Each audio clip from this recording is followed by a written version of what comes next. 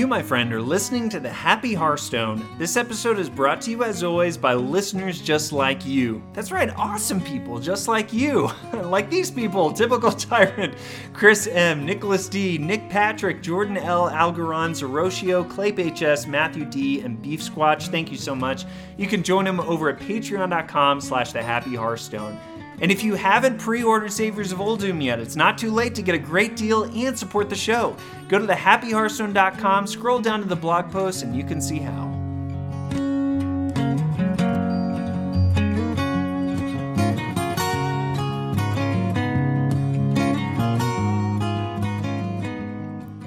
Hello and welcome to episode 175 of The Happy Hearthstone, the longest running Hearthstone podcast in the history of space and time and cards. I'm your host, Andrew Brown, and this week I've got a bite-sized episode just for you. We're going to take some time to do a reflection on the Rise of Shadows meta in the Hearthstone universe, and more than anything, I wanted to be on your radar because there is a lot going on in the Hearthstone world, in the Happy Hearthstone world, and so I'll be sure to update you on everything. I got a card of the week for you. I'll send you out, and with all the blessings in the world as we wait with bated breath for Uldum to be released. In fact, as this episode is dropping, it is just 7 days away. Can you believe it? So I hope that you are enjoying these final days. It always feels a little bit strange for me in a good anticipatory way, and I'm always usually I will say like the 2 to 3 weeks before a set is released, I'm usually playing a lot less Hearthstone, but the week leading into it, I'm usually playing a lot more because I recognize we're never going to have this specific slice of meta back again. So no matter what has tired you or what has been your best friend during these times, be sure that you enjoy it and take some time to just sort of capture it in your mind as far as the decks, the cards, and all that kind of stuff, because we won't get this back. So buckle in. I'm excited to be with you this week as we get ready for what's ahead. But before we get too far into what's happening, let me tell you why I'm happy today. Well, there's a lot coming up that I'm happy for. I'm really happy that last night my son finally slept long enough to only have one awakening through the night. Can I get an amen? All the parents in the podcasting world. Yeah, it's right after baby is born, you have to wake him up every 2 to 3 hours to feed. And then that quickly, I think it's like a month in. Don't quote me on that. My wife knows for sure, but I'm not totally sure. You end up letting them sleep as long as they can. And usually it's closer to like 3 or 4 hours, maybe closer to 3, honestly. And last night he only had one time that he woke up, so I'm feeling way better than I have because I actually got like 6 hours of sleep. I actually woke up at 6 a.m. because he hadn't woken up and my daughter hadn't woken up, and usually she does just because she's a child who likes to wake up at 4 or 5 a.m., for no reason. And neither of them had, so I was kind of nervous for a second. I was like, oh, this is fantastic, good. So anyway, that was probably the highlight of the weekend, honestly, more than anything. And some of you may remember that my wife and I got to go to Orlando together back in January because I had a work trip that happened. Well, it turns out her side of the family is actually going to be traveling to Orlando just for a family retreat, essentially, just her blood relatives. And so they're going to Orlando, and we're going to join them with the kiddos and everything. So this is a crazy year where our family will have been to Disney World twice in a year, which is kind of absurd because I hadn't been since fifth grade or something before this year. So the big headliner for that though is that my 3-year-old daughter is going to get to go for the very first time. So we're just planning out everything for that, and honestly, it's really exciting. And one of the big things we realized is we needed to introduce her to a lot of the classic Disney movies. So thank you so much to the public library system for allowing us to borrow your awesome old school Blu-rays for free rather than purchasing every single one.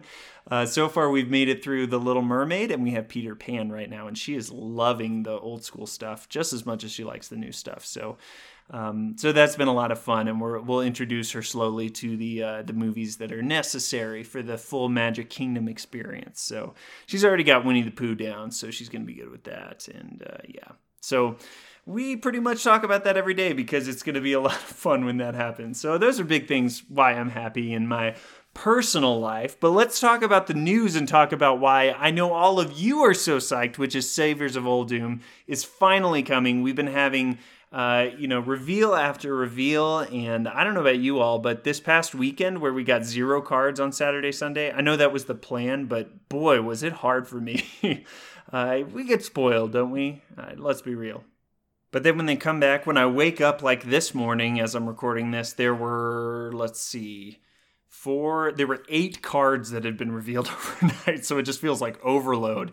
And then we're basically getting none today, so that's kind of a bummer. But anyway, I'll share a couple of cards that I was excited about from these reveals with you. Just as a reminder, I wait until all of the cards have been revealed and then hang out with my dear friend Wicked Good for just absurd amounts of time where we talk about every single card in full detail, give them a review as wholeheartedly as we feel like we can, knowing the entire set. And we will be recording this week, and I've got more info to share with you about that. That's very, very exciting in just a moment. But let's just talk about a couple of these cards really quickly.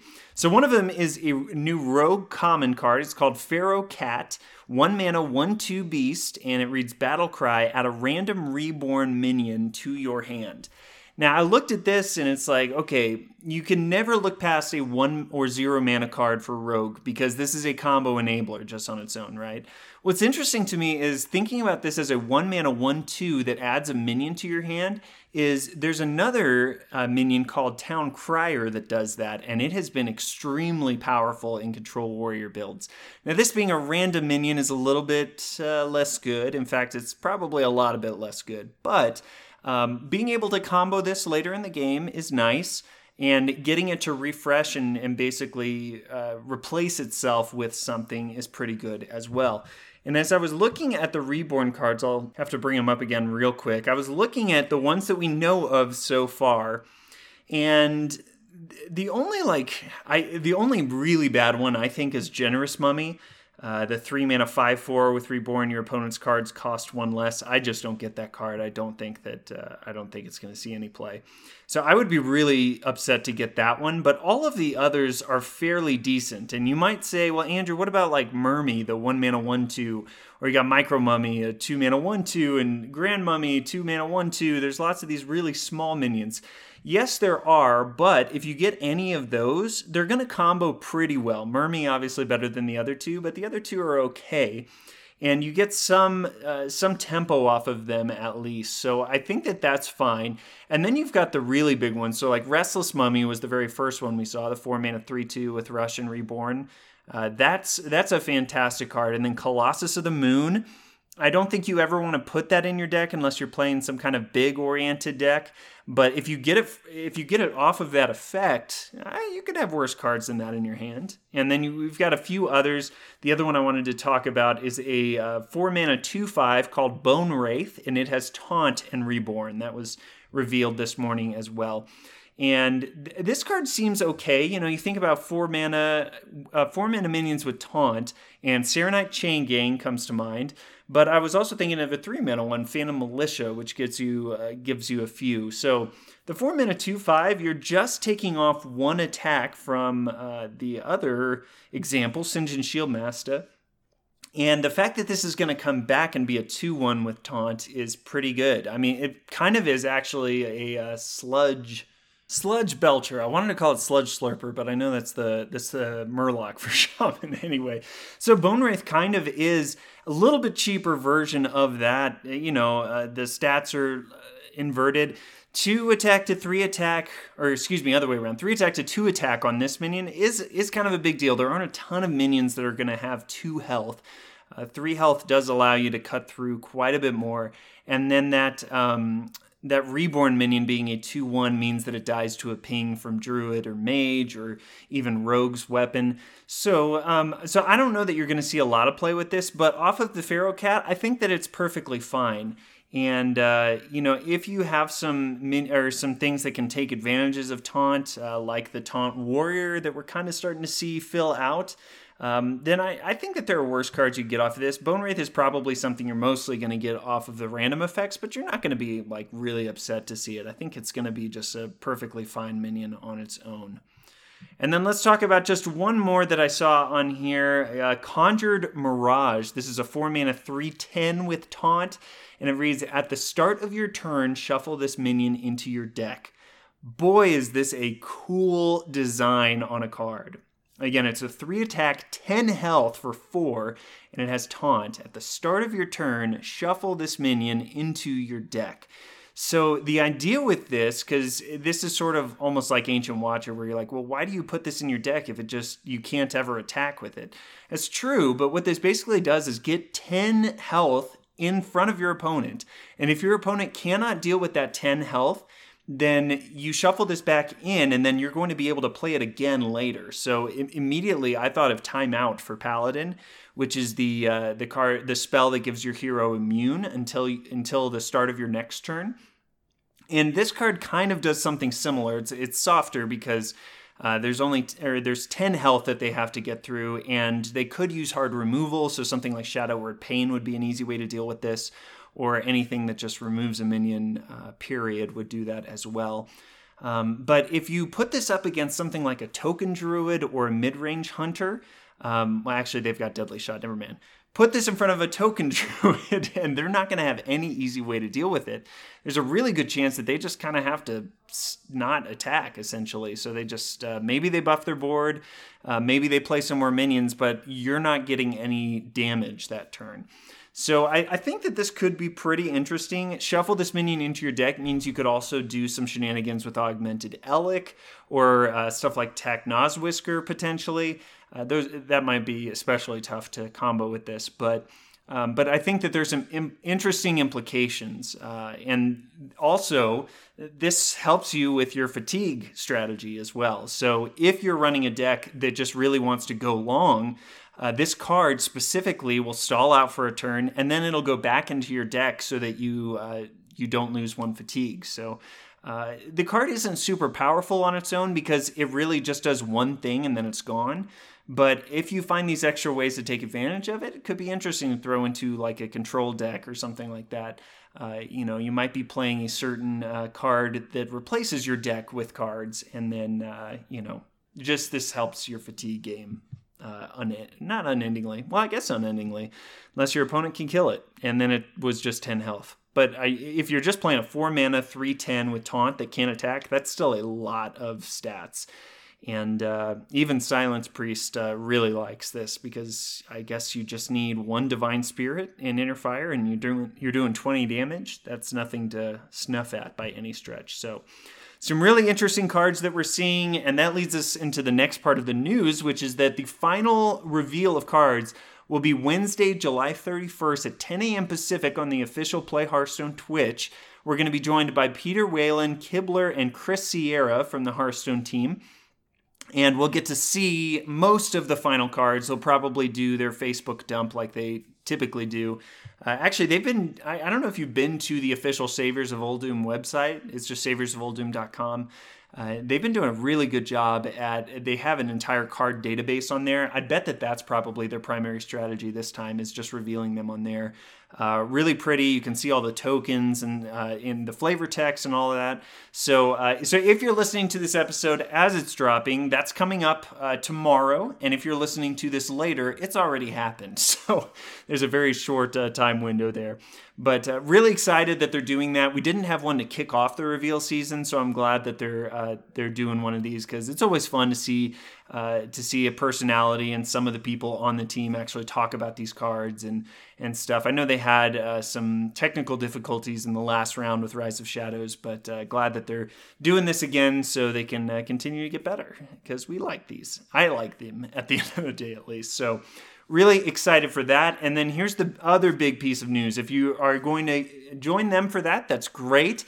Why don't you join me and Wicked Good the very next night? Thursday, August 1st, we are for the first time going to live stream a review episode, and I'm so excited about this. This will be on my Twitch at twitch.tv/AndrewIsLiving.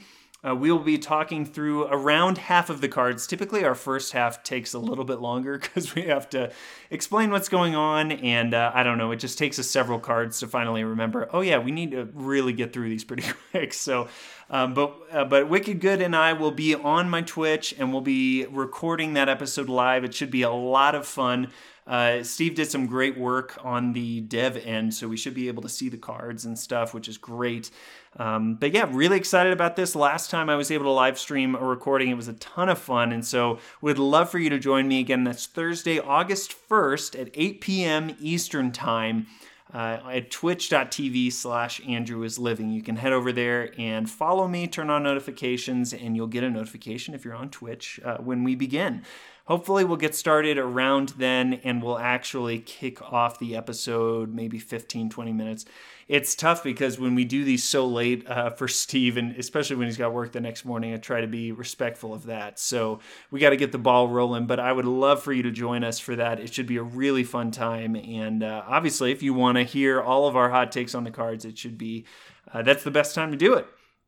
And the other two things that are coming up in this next week, I'll remind you, if you're in the Colorado area, please join me and Rod Johnson from Tier 5 and Saucy Mailman from Into the Wild on Saturday, August 3rd from noon to 2 p.m. at Hearthstone Native Coffee Shop here in Colorado Springs. We'll be doing our Saviors of Uldum pre-release event. You'll be able to open up all your packs. We'll have some giveaways. It'll be a ton of fun, and I'll put a link for all of the details in the show notes over at thehappyhearthstone.com. Please come out, hang out with us. It'll be a really fun time. Always love getting to meet some new people who love the game, and just have fun opening our packs and stuff like that.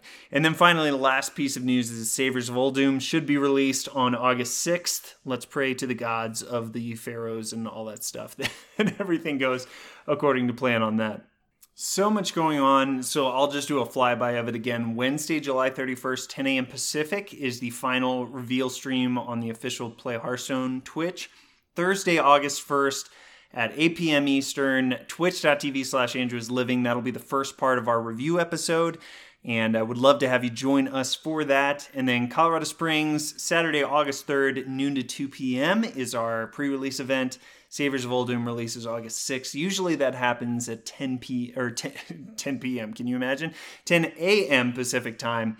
I am really excited to play with some new decks, and actually should have some decent time that week to really sink my teeth in. So cannot wait for that.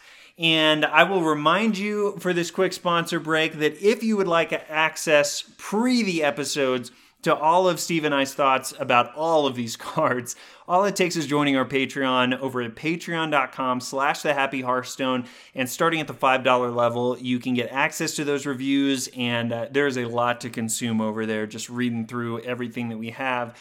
We give our numeric scores so that when we jump into the episode, we've got a baseline at least to start off of, okay, I think we're going to start here, kind of our average, and then we talk through it. So go check that out, especially if you're already on the Patreon. Be sure to get all of the value that you get at that level. And again, that's patreon.com/thehappyhearthstone. You can check out to get a lot of stuff for yourself and support the show in the process. Okay, so let's talk about Rise of Shadows meta. What has this been? Well, in order to know where we're going, I feel like you do need to know where you've been. And it's tough with these first expansions of the year because they dictate so much of what the year has in store for us. The cards that were released in Rise of Shadows will be playable in Standard through the rest of this year and all of next year. So you think about the Witchwood cards that we are still seeing in Standard, stuff like Militia Commander and Warpath, Life Drinker was a big one, Dire Frenzy. Those cards are going to be around for a very long time. And I think that probably with this set, more than a lot of other sets that we've seen, I think that the dev team did a really good job knowing, hey, we got to come out with cool cards, powerful cards, all of that, but we also have to be really careful for how we're changing the trajectory of things. And I think the biggest reason that is because Baku and Gen were a part of the Witchwood. And my goodness, with Rise of Shadows, with the new meta that we had, moving those guys into the Hall of Fame was the absolute right decision, in my opinion. I just cannot imagine a year where we're still going through odd and even decks. It was fun and inventive for a year, but goodness, we needed a break from that. So I'm really thankful that was the decision that they made, and that they kind of learned, I guess, with these sets. So it was interesting going back and looking through really effective decks during that time, like right before Rise of Shadows released, and thinking about what's come out since then. And that's pretty much what I wanted to talk through, is sort of what made the transition, what didn't make the transition, and what maybe a little bit of hypothesizing around what could we expect with Savers of Uldum releasing. We do need to see all of these cards. We need to start being able to theory craft with everything at our disposal. We don't quite have that yet, so I won't spend as much time with that, but we'll talk about what made the cut and what we can learn from those things, essentially. So, obviously, rip Priest, right? Priest has not been in a good place over the entirety of Rise of Shadows outside of Chef Nomi. That deck did have its time in the limelight. It wasn't ever the most powerful deck in the meta, but it did have some moments where it was it certainly was competitive. And it was interesting thinking about Priest right before Rise of Shadows. We had Mecha'thun Priest, we had Wall Priest. Boy, howdy, do I not miss that deck. I don't think many people do. And so Priest had a few actually pretty competitive decks, and just a lot of it was dependent on cards that had rotated out with Journey to Un'Goro, Knights of the Frozen Throne. I mean, Shadow Reaper Anduin especially was one of the more powerful Death Knights and basically gave you a win condition.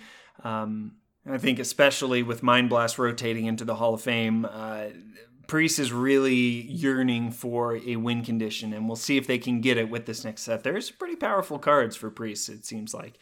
And then thinking about the Baku and Gen decks, I mean, the big ones, especially at the end of these expansions, were Odd Rogue. Odd Paladin was still a menace. Odd Warrior. So you had the most aggressive decks and the most control-y decks, both sides. It was very polarizing. That was a word that was kind of being thrown around a lot. So it's interesting just thinking about what if we were still dealing with those. I mean, I'm honestly thankful even just for reviewing a lot of these cards that I don't have to process, okay, is this really going to fit into the odd and even decks? Because those were just hands down the most effective ones in a lot of ways. So those are really big things that were laid to rest, thankfully, in the Rise of Shadows meta. But then the question came up, did anything make it through? Were there decks that actually we did have prior to the Rise of Shadows releasing that were able to either evolve or stay the course and still do well? Well, Zoo was the first one that came to mind, because Zoo never dies, right? In fact, Zoo found an extremely powerful card in Magic Carpet, and I think that Magic Carpet is one of the cards from Rise of Shadows that is going to be the most effective out of that entire set. I think it will see play all the way through next year, as long as it remains untouched, So Zoo was able to get a lot of strength from just that single card, and I would guess that there's more of a focus on one-cost cards also. You've got the Evil Recruiter, or the Evil Conscriptor. Evil Genius. Evil Conscriptor's the priest card. I'm surprised I even remembered that name. So, yeah, Evil Genius, the 2-mana 2/2 that you destroy a minion, you get 2 lackeys. I mean, it's just so good with when you're using the Magic Carpet. So more of an emphasis on those one-cost minions. And I think Zoo just always finds a way, right? As long as Warlock has the hero power that it has, Zoo is going to be effective and is going to be really powerful. Death Rattle Hunter was an interesting one. So you remember we were all just waiting for Deathstalker Rexxar to take a hike because we could not handle building any more beasts. And Death Rattle Hunter actually was able to find a way kind of to make it through into Rise of Shadows. Now, it's not really the same because really it's more of a slow mech hunter, essentially. Death Rattle Hunter in its current stages really utilizes cards like Mechanical Whelp and 9 Lives to get a ton of value later in the game. and spider bombs also are a part of that. So it's usually a mech build still, but it really focuses on those mechs that are on the higher end of the spectrum and stuff like that. So it is pretty different, honestly, but it's kind of the same in what it wants to do, which is just generate a ton of value and leave your opponent with no answers for mega minions coming at them. Another deck that saw its way through was Midrange Hunter, and I've got to tell you, I am like beyond done with Midrange Hunter. As I've been playing over the past week, it seems like Midrange Hunter has been at least a third of my matches. And it's been really frustrating, honestly, because when they get Dire Frenzy on a Vicious Scalehide or on an Unleash the Beast, and then they end up getting Zul'jin right on 10 and just get more value and draw stuff with Master's Call, it's just insane, and it is really hard to keep up with. So, yeah, I'm kind of ready for cards like Dire Frenzy to take a hike as well, and I think Midrange Hunter has just been really powerful during this last span of the meta. So, and it was pretty powerful beforehand, but now it's really taking its spot. So, Midrange Hunter, yeah. I don't know what it is about Rexxar that I have a tough time with. And I know lots of friends on Twitter love them some Hunter, whether it's mechs or beasts or whatnot. It's just not my flavor, I suppose. Or maybe I've just played too much, because I did play some Face Hunter back in the day, and I don't want to go down that road again. Don't make me do it.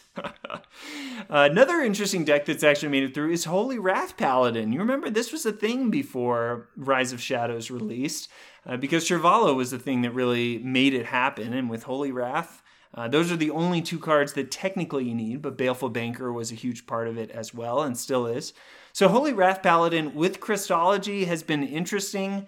This deck has never been a high win rate deck across the board, but in the hands of a player who really knows what they're doing, it still can be very effective. Now, with as many tech cards as we have to go against that kind of stuff, Holy Wrath Paladin is going to be tough probably this next expansion, but don't ever count it out. As long as it's got the tools that it needs, not every deck is going to be playing techs against that. So even though we've had Hecklebot and now we're getting the Scorpion, I can't remember its name off the top of my head, there will be more against it, but it still could find a way, absolutely. Even with Baleful Banker, like, it'll be fine, I think. So Holy Wrath Paladin is one to keep your eye on, especially after Crystology buff happened and all of that. So those are most of the ones I thought of that made it through. We saw a ton of new decks, and again, this is mostly because Gen and Baku were gone, just made the room for all sorts of new stuff to happen. So Token Druid has been a deck for a long time, but it really hasn't been incredibly effective until this expansion. And so seeing stuff like the Dreamway Guardians and Blessing of the Ancients, of course, Forest Aid was a huge pickup for that as well.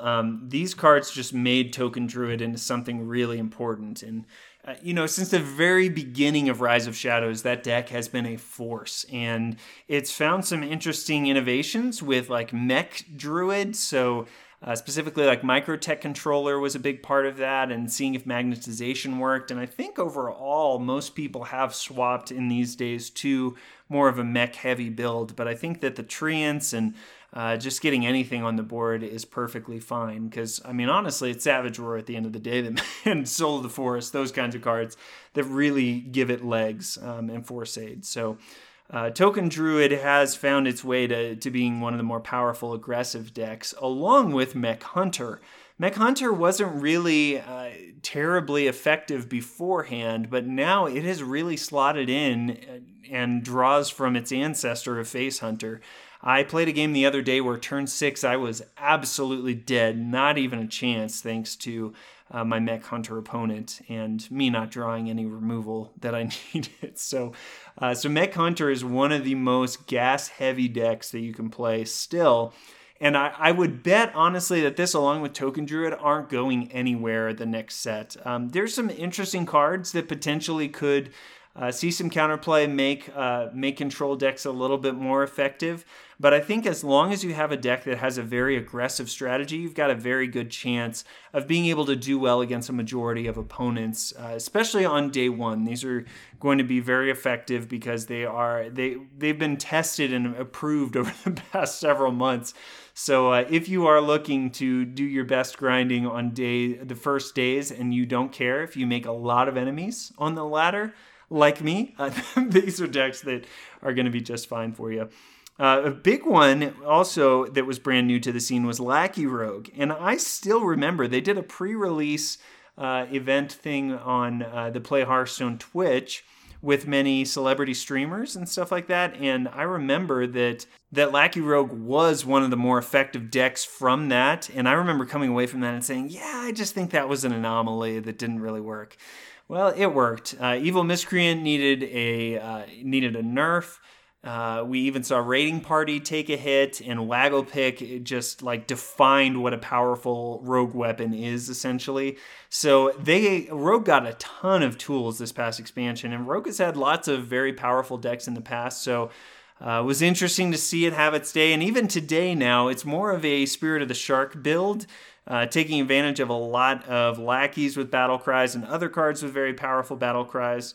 In fact, I'm reliving these terrible games that I had from the past week. I actually still won this one, thankfully, but I had a rogue down to, I think, 4 health, and they had Spirit of the Shark on board, and I couldn't take care of it. And the next turn, they played Life Drinker, Shadow Step, Life Drinker.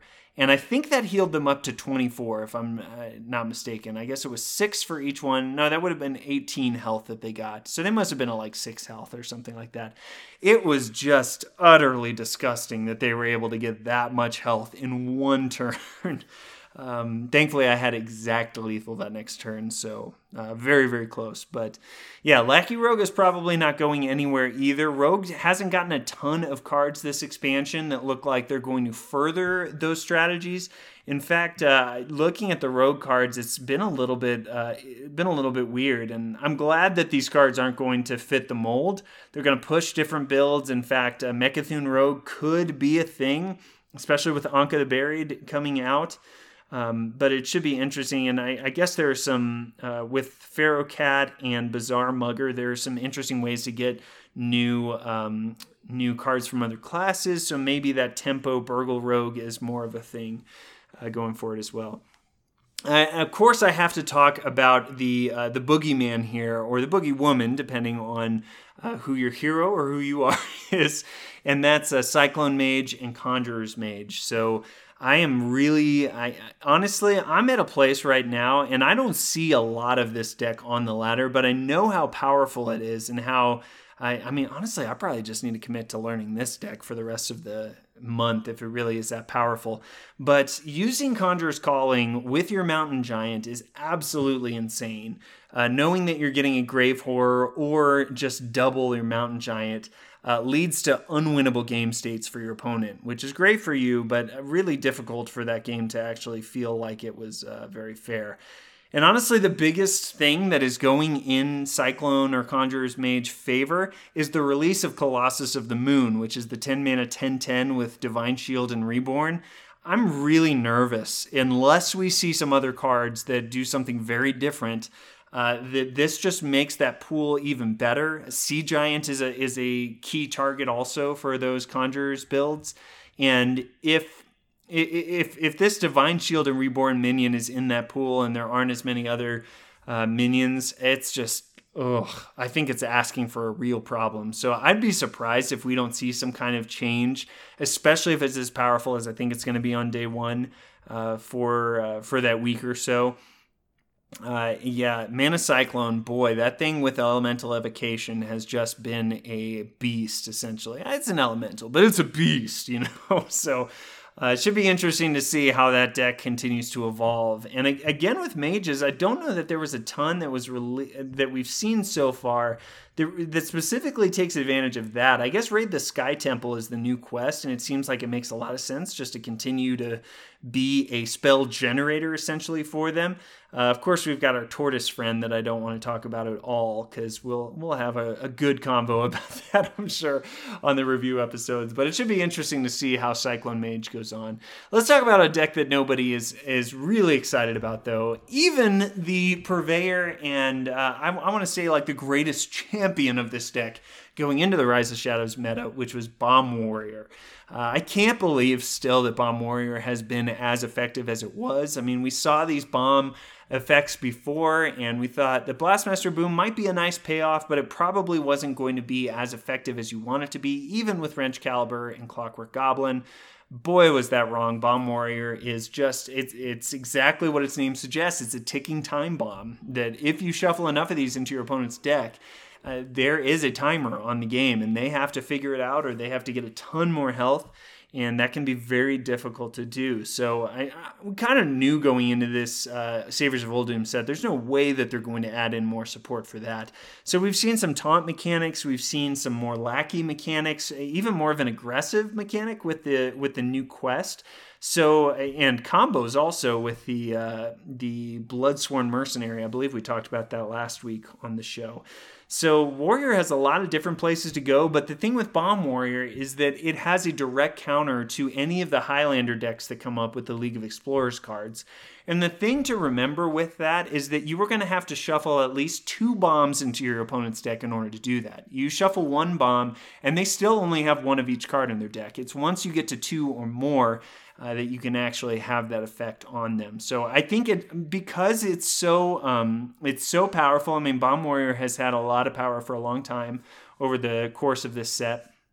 It is going to continue to be a menace, even without any new cards being in that deck. I think it is probably going to be the most played deck on day one. So I would suggest going for something far more aggressive like the Token Druid or Mech Hunter if you really want to make sure that you're winning those games. Because I think a lot of people are going into this meta saying, oh, people are going to try Reno deck or Elise deck or Brand deck, and I'm going to thwart them with Bomb Warrior. I don't even care. Why don't you not even care and take the step further and just kill them quick with your own Mech Hunter there? And then Control Warrior is the other one to bring up because that was a big problem, especially with the Masters Tour qualifiers, because a lot of people were bringing just grindy control decks that had no end in sight. And there actually were some control tools that are coming out with this new set, especially the Plague for Warrior, the 5-mana Plague of Wrath, destroy all damaged minions. I think it's a very strong AoE spell that's just going to make control decks even stronger. So it should be interesting to see if Control Warrior continues to be the herald of long games. Mech Paladin and Control Shaman, I think, still have some room to grow. So Garrosh won't be the only one that's taking the throne of controlling the entire metagame necessarily.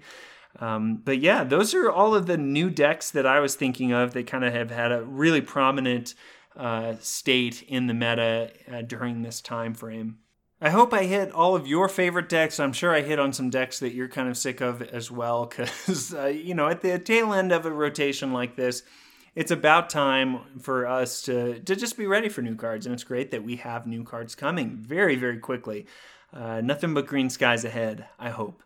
And I will remind you that the team has been very quick to solve problems in the past, especially in regards to like Rastakhan's Rumble, when they came out with those Druid nerfs so quick against like Nourish and Wild Growth and stuff. So I have very high hopes that there's going to be any changes that need to happen in the game will happen. But we do have to kind of see. I know I sort of threw some shade at stuff like Cyclone Mage being maybe too powerful. But who knows what's going to happen when this new set gets released? It really could be anything. And I'm hopeful that it will change, and that if it doesn't, that they will make the changes necessary in order to keep the game fresh for us. So, yeah, really excited about all of that. Hey, how about we talk about a card of the week? Right, here we go. And I wanted to bring some summer vibes your way because it's just great and beautiful outside these days, at least where I'm at. So here we go. Wouldn't it be nice if I could delay this game into extreme lengths of time?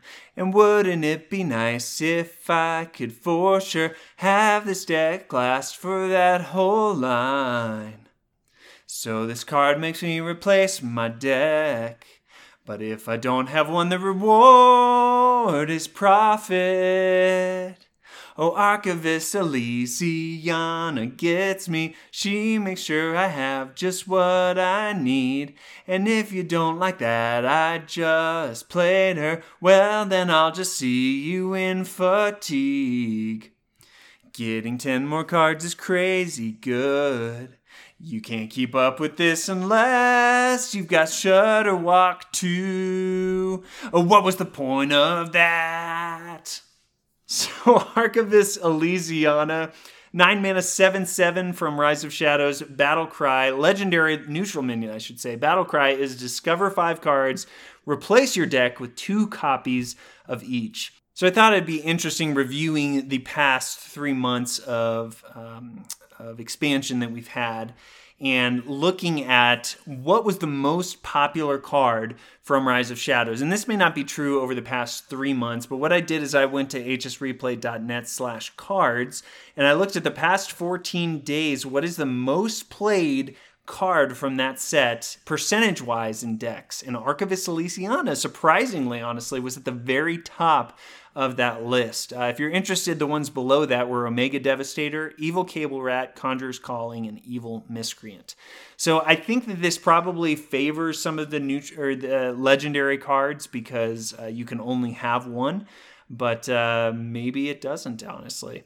So yeah, Archivist Elysiana, obviously, it's talking about control builds, and Control Warrior in particular is able to just grind out the game, and being able to play Elysiana and not go into fatigue when your opponent does is a huge upside. But as I mentioned in the song, Control Shaman, honestly, I think one of their biggest strengths is the fact that if you hold on to Shudderwock until after you've played Elysiana, you get a second go at that. So there's no way that a Control Warrior can keep up with you in that specific circumstance. They always find a way. We always find it. Well, especially with Dr. Bruvat Genius, honestly, because you can get infinite value. But if you've got Hagatha the Witch on your side, you can also get just a ton of spells that might help you to stay in the game as well. So kind of a battle of the hero cards in that scenario. So Archivist Elysiana, I'm glad that they swapped it to 9 mana. You remember when it was 8 and you just Baleful Banker it? Ugh, that was disgusting.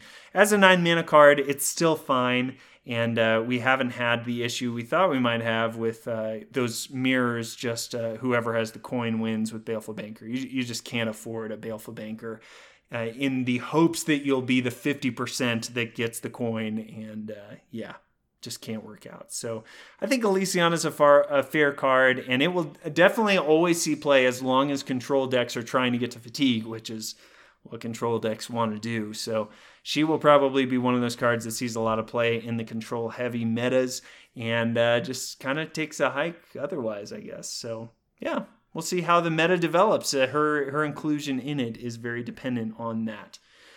So thank you so much for joining me in this last episode of the Rise of Shadows meta. I want to remind you, as always, as we close out, that you are the happy Hearthstone. The whole reason that this podcast has existed from the very beginning is to connect you with everyone else in this great community. So I want to highlight the ways that you can do that and that you should do that, honestly. If you have not joined our Discord yet, go to thehappyhearthstone.com/Discord and click on the link there, and that will direct you to our Discord where we're talking about decks. I think especially with this new meta, there will be a lot of activity there talking about deck ideas and theory crafting and sharing what's working for one another and stuff like that. So please go and do that. It's completely free, and it allows you to connect with other like-minded people who enjoy the show and enjoy the game. So you should definitely do that. And if you're looking to up your game, there's no better place, of course, than the Happy Hearthstone Patreon. And the Inner Fire in particular is my inner circle of people that I'm helping to get better at ranked play. In fact, we're going to have an Inner Fire deep dive this week about how I spend my time during my deep ladder sessions. So the things that I go through, kind of my routine, getting ready, and then also while playing games. And I think this is going to be really tactile and helpful, especially if you're, you're wanting to get to your next ladder rank or your next floor, looking ahead at the Savers of Uldum release, there's a lot of things you can learn. And so joining the Inner Fire at only $10 a month allows you to connect and be a part of that inner circle and get even more in-depth stuff from the Discord and from me with these deep dives. So go check it out. And I have to send a huge thank you, as always, to the producers of the Happy Hearthstone, Menot, KJ Miller, and Brian O. Thank you three so much for your support, and I'm really excited about just the new season with the new sets and stuff. I know you guys are really excited about that, and I'm also thrilled we are actually adding a fourth producer this next month as well, so can't wait to see how the show continues to grow. And Truly, I just count it an honor to be able to create anything and for people to listen to it. But really being able to contribute and add value to your life is a huge honor. And I couldn't do that in the way that I do without you three support, Menot, KJ, and Brian. So thank you so much for being producers. And want to remind you about a few other things really quick. These are all things that if you're new, you may not know. And if you do know and you haven't done them, come on. You're sitting on gold here, okay? Please go and leave a review on iTunes for the show to let other people know what you enjoy about it. I love being able to read those on the show and just know kind of that things are on the right track, that you're enjoying it, what you're enjoying about it, and it helps other people to find the show. So if you're listening in Apple Podcasts, it's just a few taps and you can leave that review really, really quickly. Or if you're on your computer, just go to iTunes and you can search for the show and do it there as well. And if you do that, shoot me an email at thehappyhearthstone@gmail.com, and I will include you in a raffle for a free hour of coaching as well. And that is open for anyone who's ever left a iTunes review. You just need to let me know during each drawing session that you want to be entered. So you can do that. And then also, I will be giving away 7 packs of your choice during the first half of the Savers of Uldum review episode. So if you want to be in on that, all you have to do is join the Happy Hearthstone newsletter, which is absolutely free. You go to thehappyhearthstone.com/newsletter, sign up there, and then I'll be doing the drawing for that. You also get a bonus entry if you're a patron of the show as well. So go and do that. Can't wait to give away some packs. I'm sure they're going to be Savers of Uldum, but it's up to you what you want. So that is all the free and cool ways that you can support the show. Be sure to follow me if you're not already on Twitter at Andrew is Living. I'm giving some hot takes of the cards that are releasing there. And also on Twitch at twitch.tv/AndrewIsLiving. Again, we'll be doing the live recording of that first half on Thursday at 8 p.m. Eastern Time. So, and that will be on my Twitch. So please join us there. And if you'd like to join me for a future episode of the show, I would love to have you. Just send me an email at thehappyhearthstone@gmail.com, or you can just let me know what's on your mind. Any questions you have for the show, things you'd like to see in future episodes. I love hearing that stuff. I love connecting with you. So whatever way is most convenient for you, you just do it, and I can't wait to hear from you. So I hope you enjoy this action-packed week as we all get ready and brace ourselves for whatever evil lies in the tombs of Uldum. Should be a great time. I can't wait to see all these cards and review them with Steve very soon. It's an exciting time. It's also a draining time because there's a lot of content I'm creating around now. But I hope you all have an amazing week. Can't wait to see you very soon for the Savers of Uldum card review. So hopefully I'll see you there Thursday night, or I'll see you on Saturday here in Colorado, or I'll see you in the Twitter sphere. Wherever I see you, I can't wait. I love you very much. And thank you so much for visiting the Happy Hearthstone and having a little fun with us. I'll see you next time.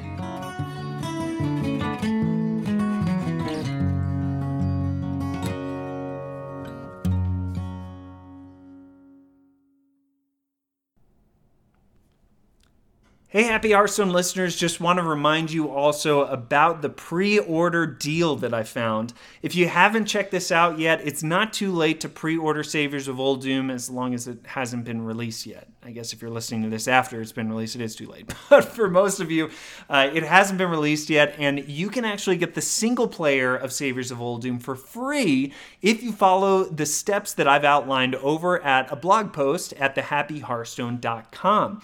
and you'll support the show in the process. It's the best possible deal. I've actually done this for, I think, the past 5 expansions whenever I pre-order. This is the exact process I use to save money, and it's just great now that they are starting to charge for the single player, that you can actually get it for free by following these steps. It's basically using Amazon and their app store.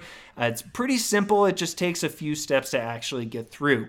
And being able to support the show is a great perk too, so I love being able to resource you with ways you can save money, and then it doesn't cost you anything extra to basically throw a little tip my way as well. So if that's you and you haven't pre-ordered but you want to, just go and check it out over at thehappyhearthstone.com. Scroll down to the blog post, and the newest one says how to get the single player free with your pre-order. Check it out. Use the links there to help support the show, and I can't wait for Savers of Oldhim to release. I'm sure you can't either. Again, go check it out, thehappyhearthstone.com, and I'll see you next week.